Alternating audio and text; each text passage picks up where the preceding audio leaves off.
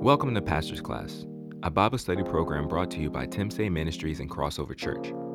We pray this podcast will help enrich and strengthen your walk with Jesus Christ, and that it will lead you to read and study the scriptures more often. For more information about Timsay Ministries and Crossover Church, please visit www.crossoverchurch.tv or give us a call at 301-927-5620. Tonight, if you take your Bibles and turn to the book of James, of course we're in the book of James, and chapter 2. And James is taking us now to deal with the issue of faith. I mean, there's faith woven through what we've looked at so far, but he directly deals with the issue of faith. And it's in this that he begins to do some things. He first puts faith to the test. Secondly, he puts faith into motion. And thirdly, he puts faith into perspective. We're going to come back and look at these. Look at verse 14. He says, "What use is it, my brethren, if someone says he has faith, but he has no works? Can that faith save him?" Wow, we got to stop there. Because James is dealing with a crucial issue about the issue of faith and the reality of our salvation.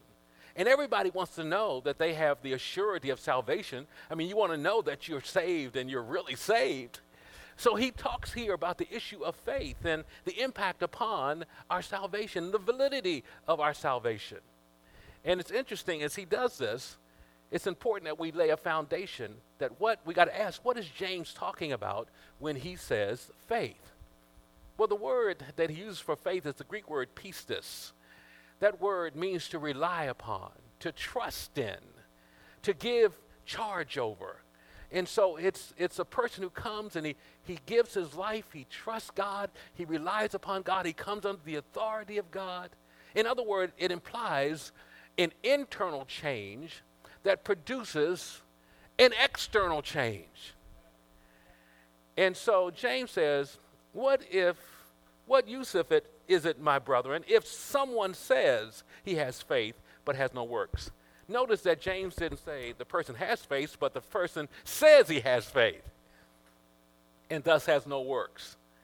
Well, as James walks us through this, and the key question, hold on to this, can that faith save him? In verse 15, he begins to give us an example.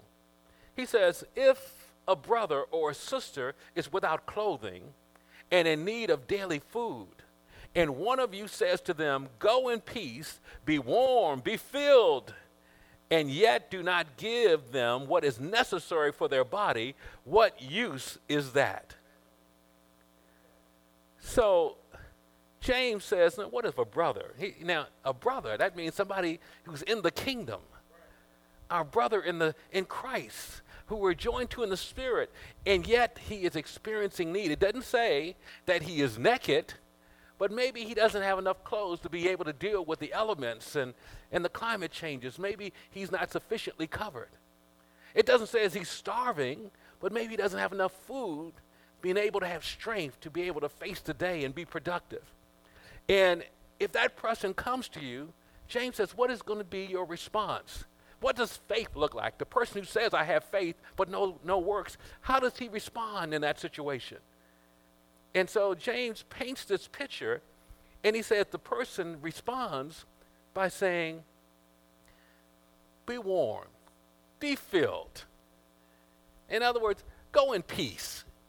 Now, this idea of go in peace is a common Hebrew farewell.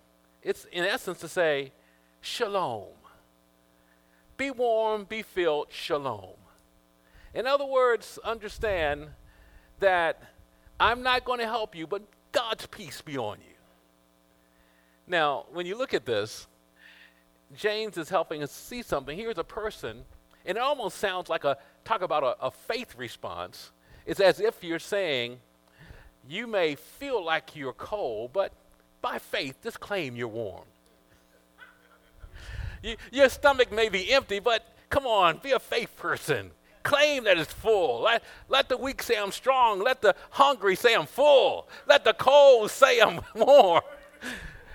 And how many know that kind of faith? Now, I know we talk about faith professions and faith confessions and all those things, but what if a person has a legitimate need and you turn to them and say, just rise up in faith, when it's within your ability to change their circumstance?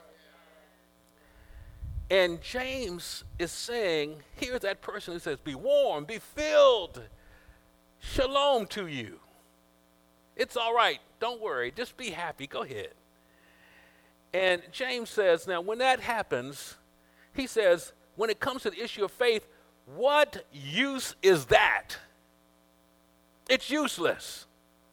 Turn to 1 Corinthians chapter 13. We are familiar with this section of Scripture as Paul really defines what real love is. 1 Corinthians chapter 13, verse 1. He says, if I speak with the tongue of men and of angels, but do not have love, I have become a noisy gong or clanging cymbal. If I have the gift of prophecy and know all mysteries and all knowledge, and if I have all faith, notice that, and if I have all faith so as to remove mountains, but do not have love, I am nothing. So here we would see this man violates that very call to manifest love in his profession of faith. And now he says here, even so, faith, if it has no works, is dead, being by itself. Okay, so James is saying, wait a minute. If you just have faith and there's no corresponding action, no tangible evidence, it's useless. In other words, it's dead. James is helping us to see something. Faith must have some evidence to it. Now, in Matthew's gospel, John the Baptist, who was quite confrontational, as James is confrontational, but John the Baptist says something in Matthew chapter 3. Would you turn there? Matthew's gospel. Tell somebody it's all right to use your Bibles. In Matthew's gospel, chapter 3, it says in verse 1, now in those days, John the Baptist came preaching in the wilderness of Judea, saying, repent, for the kingdom of heaven is at hand. Turn around, the kingdom is here. And as he was doing so, we would see, it says in verse 5, then Jerusalem was going out to him, in all Judea, in all the district around the Jordan. And they were being baptized by him in the Jordan River as they confessed their sins. That's powerful. So as they were confessing their sins, they were being baptized. One man was going down, another man was coming up. And yet, he says in verse 7, but when he saw many of the Pharisees and the Sadducees coming for baptism, he said to them, you brood of vipers, who warns you to flee the wrath to come? Therefore bear fruit in keeping with your repentance. So John looks, and in the midst of this time, this call to repentance, the kingdom is here, baptizing people. They're confessing their sins. They're trying to establish rightness with God. And in this moment, here comes the Pharisees and the Sadducees with their own hidden secret religious agenda that doesn't flow with what God has moved. They're more committed to the old wineskins, as the Bible talks about. And so John says, who warned you to come? You brood of vipers, you snakes in the grass. Here you are coming, and you're coming to be baptized? Understand something. Now, if you're really going to be baptized in the light of what it really means, you need to be willing to confess your sins, acknowledge that you were wrong. And then you need to bear fruit in your life. There should be corresponding gestures that affirm the fact that you really believe. And then he says this in verse 10, the axe is already laid at the root of the tree. Therefore, every tree that does not bear fruit is cut down and thrown into the fire. So he says, understand, the axe is laid, judgment is coming, and there are two trees. There's a tree that bears fruit, it will remain. But the tree that doesn't bear fruit will be cut down. And he's saying to them, understand, if you're not going to bear fruit for the kingdom of God, you are about to be cut down. So now James takes us and says, this is what faith looks like. If you have real, genuine faith, there's going to be fruit manifested in your life. There will be evidence of the fact that you belong to God. Now, here again, we're looking at the issue. The fundamental question was, can that faith save you? There's going to be some expression, some verification to the fact that you've come into the kingdom. If you've come into the kingdom and there's no change, if there's no turn, if there's no adjustment, is there no internal adjustment and no external witness, then it points to the fact that you never really responded to God. Now, why is this so important? Because, see, I think as Christians, we need to make sure in our witness, in our interaction with people, and nurturing people in their walk, that they really grasp faith and what faith implies and what faith means. I think sometimes we can push or move too fast and try to solidify somebody's salvation experience when they really haven't come into the kingdom yet.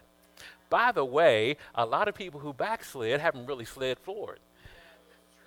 And so when we see scriptures about being unequally yoked, then many times if you really want a girlfriend or a boyfriend and they say, I believe in God, ooh, that's it. And we say, well, we got past the unequal yoke part. Wait a minute. Just because you say you have faith and no works, can that faith save you? That's what James is saying. Don't try to make somebody a Christian so it can work for you. Make sure that there is evidence of their salvation. Make sure they're in the kingdom. And so he puts faith to the test.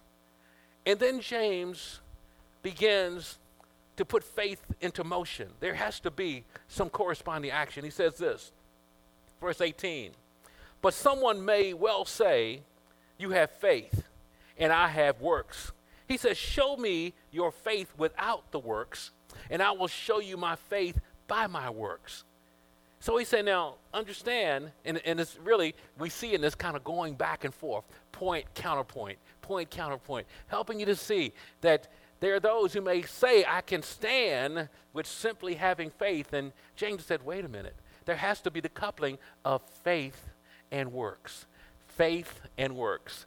Faith and works. They've got to be joined together. Now, it's in this that James helps us to see, because he says in verse 19, you believe that God is one. You do well. The demons also believe and shudder.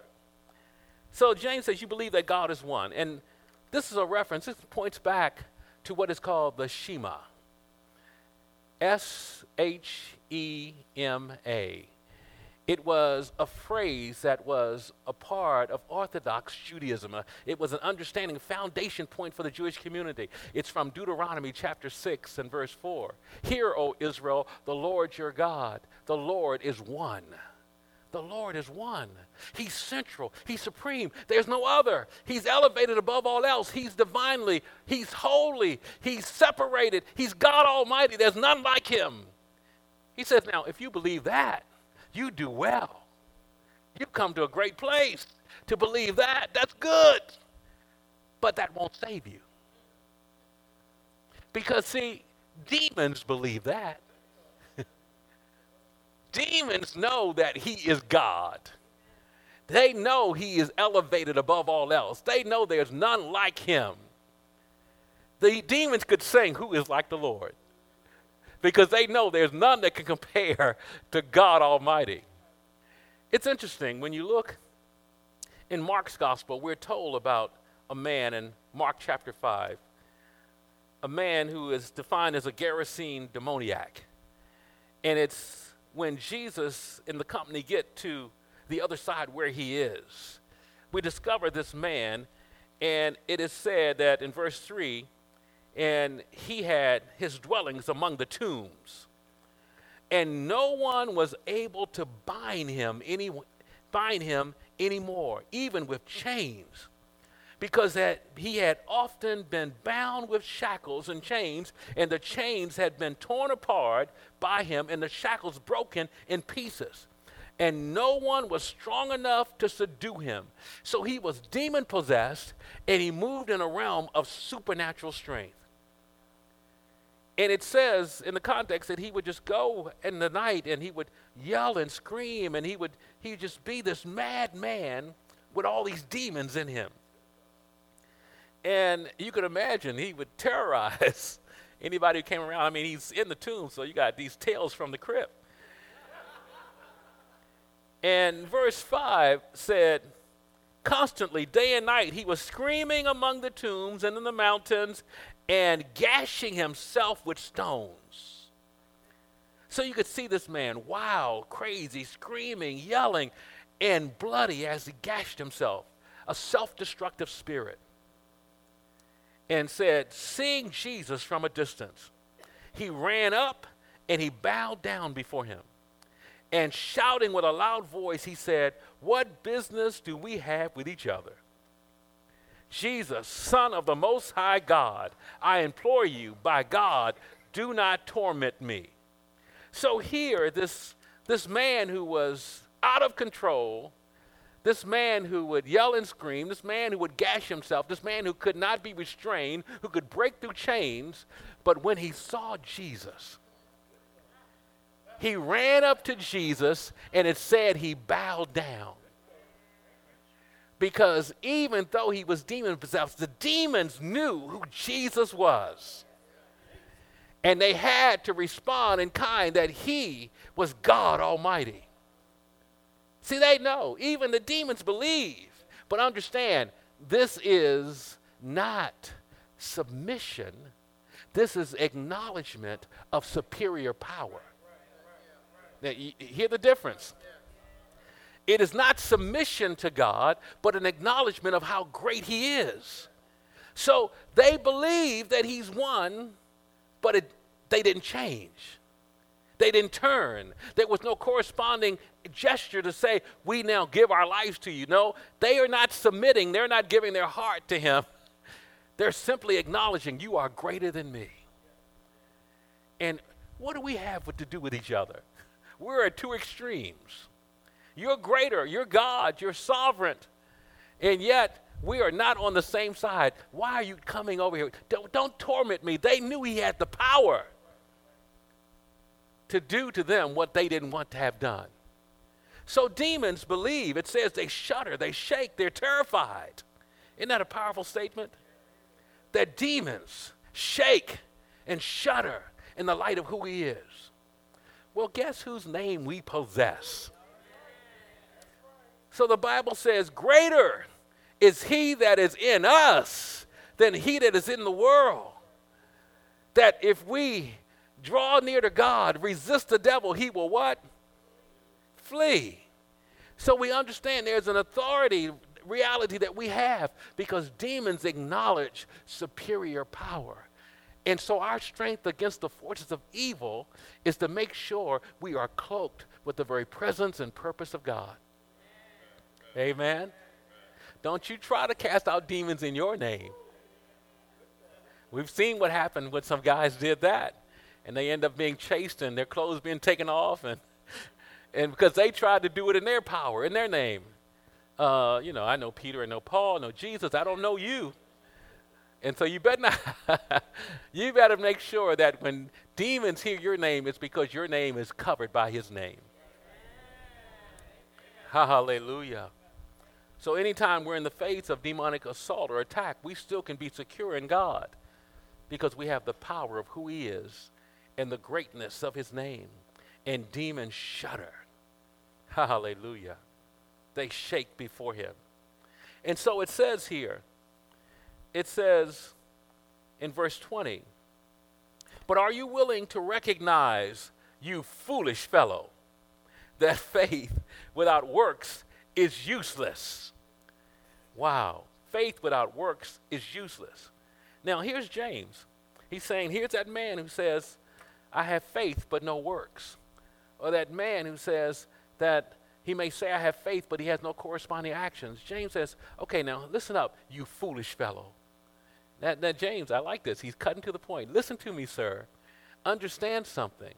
That in your pursuit of this, what you're doing is really useless. Now we gotta pause for a moment. Because James is making the case that faith is inseparable from works. Now I'm going to say it again so you can get this. James is saying that faith is inseparable from the presence of works. Well, wait a minute. Does that put James at odds with other scriptural references in the Bible? Because when we read verses like Ephesians chapter 2 and verse 8, for by grace you have been saved, through faith, that not of yourself, it is a gift of God, not as a result of works, lest any man should boast. Wait a minute. James says that you must have works that flow and attest to your faith. Paul says that salvation is a gift, not as a result of works. So wait a minute, okay. Where do works fit in? Is it by works? Is it not by works? Do we need works? Help us understand.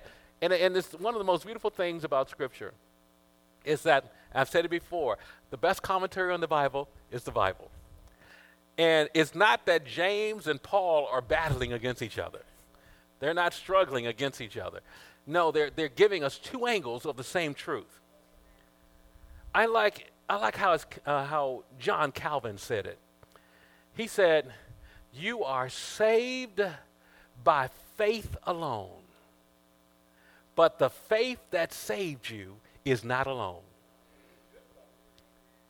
You are saved by faith alone, but the faith that saves you is not alone.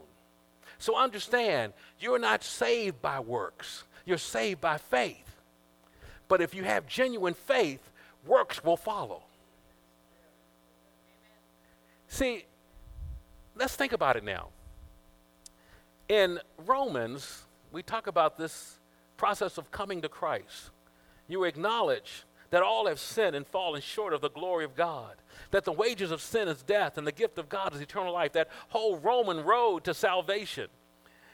And we see in chapter 10, it's the statement that if you confess with your mouth Jesus as Lord and believe in your heart that God has raised him from the dead, you will be saved. For with the heart a person believes, resulting in salvation or resulting in righteousness, but with the mouth he confesses, resulting in salvation. Now, the key thing here is the depth of your belief. See, you believe with your heart. Your heart is coming to a place of genuine belief and faith in God. Well, if you really believe that Jesus is Lord, and that is something you have established in your heart, then his lordship has authority over your life. If he's Lord, he's going to be Lord of your heart. If he's Lord of your heart must now change. If your heart changes, your lifestyle is changed. So if you believe that he is Lord, but you don't act like he's Lord, then you don't believe he's Lord. That's just, basic, that it doesn't even have to apply to salvation, it apply to everyday life. If you believe this, but you do that, then you don't believe that, right? And so if you believe he is Lord, but you don't live like he's Lord, then he's not Lord in your heart. The scripture says, sanctify Christ as Lord in your heart. I mean, set him apart from all else. And so James is saying, and he's saying now, the reality is, if Christ is central in your life, and you respond to him in faith, and he has that central place, then there will be corresponding actions that affirm it, that you're going to live. See, if you come to Christ and there's no change, let's ask the question, can that faith save you? You're not saved by works, but there should be some evidence. How was it when you came into the kingdom? Was it progressive? I mean, I just know when I came in the kingdom and it got real to me. I mean, I grew up in church and it wasn't real to me. I grew up in church. We went through the religious whole process. I got baptized. I wouldn't even say when I was baptized. So when I really received Christ outside of my church, it was real. I wanted to live for God. And that's the fact. When you really get saved, you want to live for God. That's what it means. You want to live for him. And that meant it changed my whole approach. Didn't mean I was perfect. It mean I made many mistakes, but there was this underlying pursuit. I wanted to live for God. And I think if you come into the kingdom, there's a pursuit for God, and your lifestyle will reveal it. It's not perfect, but it's a pursuit to say, God is real in my life. He's Lord. So James is affirming that, and then he goes back and he gives us some examples. He says now in verse 21, was not Abraham our father justified by works when he offered up Isaac his son on the altar? You see that faith was working with his works. And as a result of works, faith was perfected. Wow. In verse 23, and the scripture was fulfilled, which says, and Abraham believed God, and it was reckoned to him as righteousness. And he was called the friend of God. So Abraham, and Abraham responds to God. Now, James is talking about two distinct occurrences in Abraham's life. One occurs in Genesis chapter 15. The other occurs in Genesis chapter 22. In Genesis chapter 15, God speaks to Abraham. And he takes him outside and says, Abraham, I want you to count the stars. And then this is Abraham. There is the inability to have these kids. But he says, understand, Abraham, you're going to be not just a father of a multitude, but a father of a nation. I want you to count the stars. 1, 2, 3, 1,001, 5,001, 2, 3. And they're too innumerable. I can't count them. He says, so shall your descendants be. Abraham believed God, even when there wasn't physical evidence. He believed God, and it was reckoned as righteousness. Okay, now, in that, it would be from chapter 15 to chapter 22, 30 years would pass. And in chapter 22, Abraham has a son. And God says, I want you to take your son, and I want you to present him as a burnt offering on Mount Moriah. And Abraham takes his son to offer him up to God. Wow. Now, Abraham is taking the promise, and he's ready to offer up the promise. It takes faith to offer up the promise you've been waiting for. He has to now offer up that promise that he's been waiting years for, that he's gone through some real drama over in his own marriage, in his whole household, and then he has the promise, and God says, offer it up. And Abraham lived in this awareness that I can offer up the promise if I am right with the one who promised. Has God ever had you offer up something you've been waiting for? Something that you've grown attached to? Something that maybe you depended upon? And God says, maybe for a season, I need you to pull away from that. I need you to lay that aside. I need to make sure you've got a right perspective. Sometimes it may manifest in maybe a single person where God says, I want you for a season not to date anybody, not to go out right now. I want to make sure that I am established as that central relationship before you try to incorporate other people. Now, I remember for me it was a simple expression of just when I was studying for ministry and I was in school. And along with studying classes and all that, I love books and I love commentaries. And I collected them, I read them, and separate from the things I was studying there, I would go back and just study and read these books. And there was a moment where I just felt like God said, just put all those books away. Because you are become so attached to these books that I'd want to make sure it doesn't preempt my voice in your life. And I had to pack up all my books. This is a good stuff. This is not a bad thing, right? It was a good thing, but a good thing becomes a bad thing when it obstructs our view of God. I had to take it and put it away. And I think here, his son is not a bad thing. But he said, are you willing to lay it down for me and trust me? And I love what it says in Hebrews. Hopefully we'll get there in a moment. So we see that what Abraham established in chapter 15, he manifested in a very real sense in chapter 22. That faith was in motion. That faith was activated, and he revealed it by his willingness to even lay down his only begotten son. It's here that we see that in verse 24, he says, you see that a man is justified by works and not by faith alone. Now you got to take that in context of what we said earlier. In the same way, was not Rahab the harlot also justified by works when she received the messenger and sent them out by another way? Okay, now Abraham and Rahab are alike in the sense that they are people of faith. But in every other area of their life, they're completely different. Completely different people. I mean, Rahab was a pagan. Rahab was a prostitute. Rahab was, so she was completely separate from Abraham. And yet, she responded in faith when the opportunity came, and she even risked her own life to protect these spies. There was evidence of her faith that was manifested in what she did. And you would see as we get there that she's in Hebrews chapter 11, which we call the Hall of Fame of Faith. And Rahab is in there. Here we see that faith has to be realized, manifested, and becomes tangible in our life.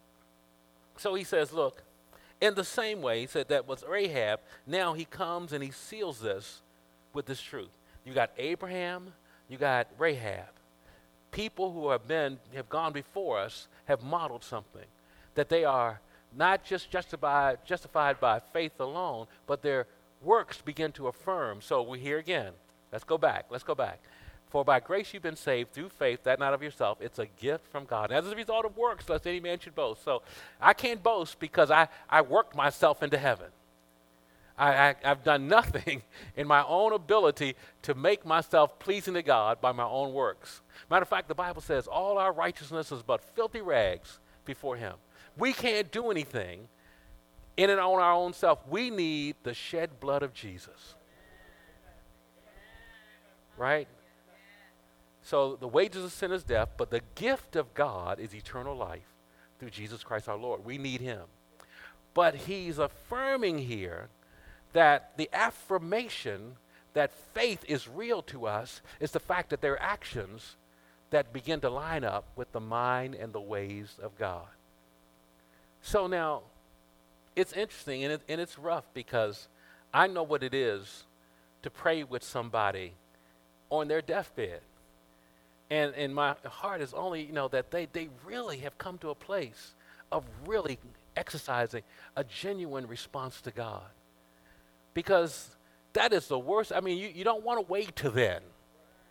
Because you don't know if you're really praying that prayer in full belief that if opportunity was granted, you would live for God.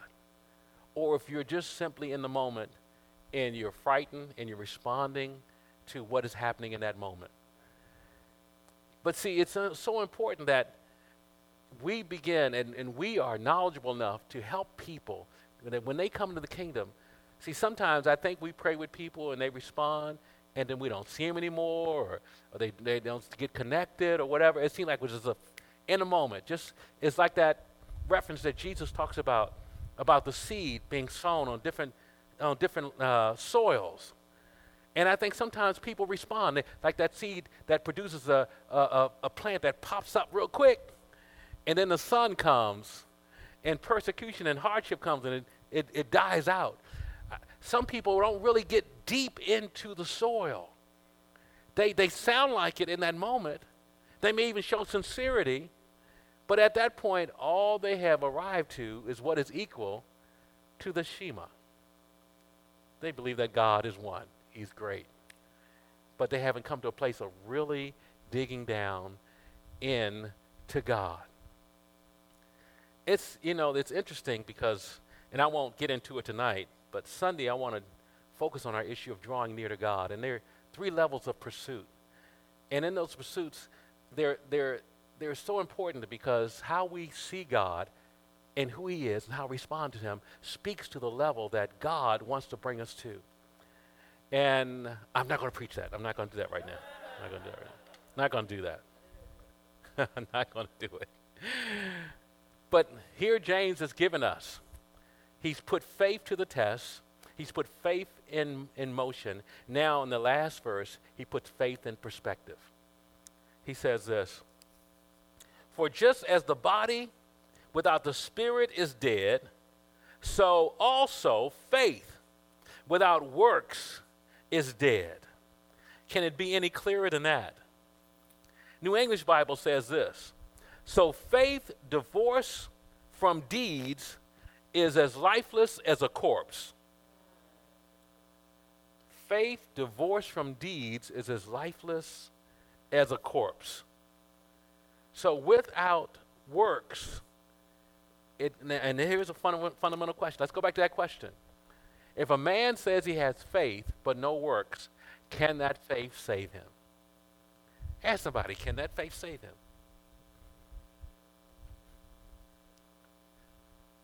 And the answer is, okay, let me start all over again. I know you got it down on the south side. We just got a little problem here on the east side. We're still working through. Okay, let's go back. Let me lay this, because this is so important. This is really important. You are saved by faith alone, but the faith that saves you is not alone. Right. So real faith will have works attached to it.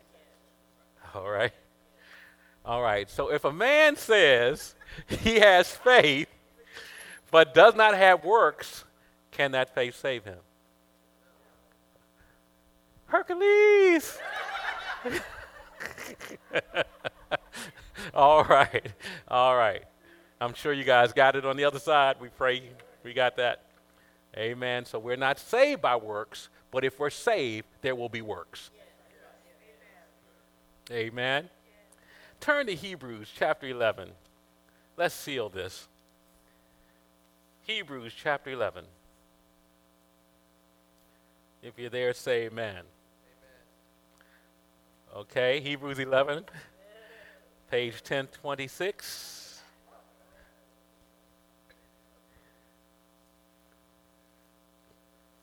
Verse 7. We could go through the whole chapter, but I'm just going to pick out some areas. It says, by faith Noah, being warned by God about things not yet seen, in reverence prepared an ark for the salvation of his household, by which he condemned the world and became an heir of the righteousness which is according to faith. So he believed God. What was corresponding action? He built an ark. He did what God told him to do. Verse 8, by faith Abraham, when he was called, obeyed by going out to a place which he was to receive an inheritance. Look at this. And he went out not knowing where he was going. How many know that takes faith? God calls you out and you don't know where you're going, what God has, what it's going to ultimately look like. Verse 11, by faith even Sarah herself received the ability to conceive, even beyond the proper time of life. She considered him faithful who had promised.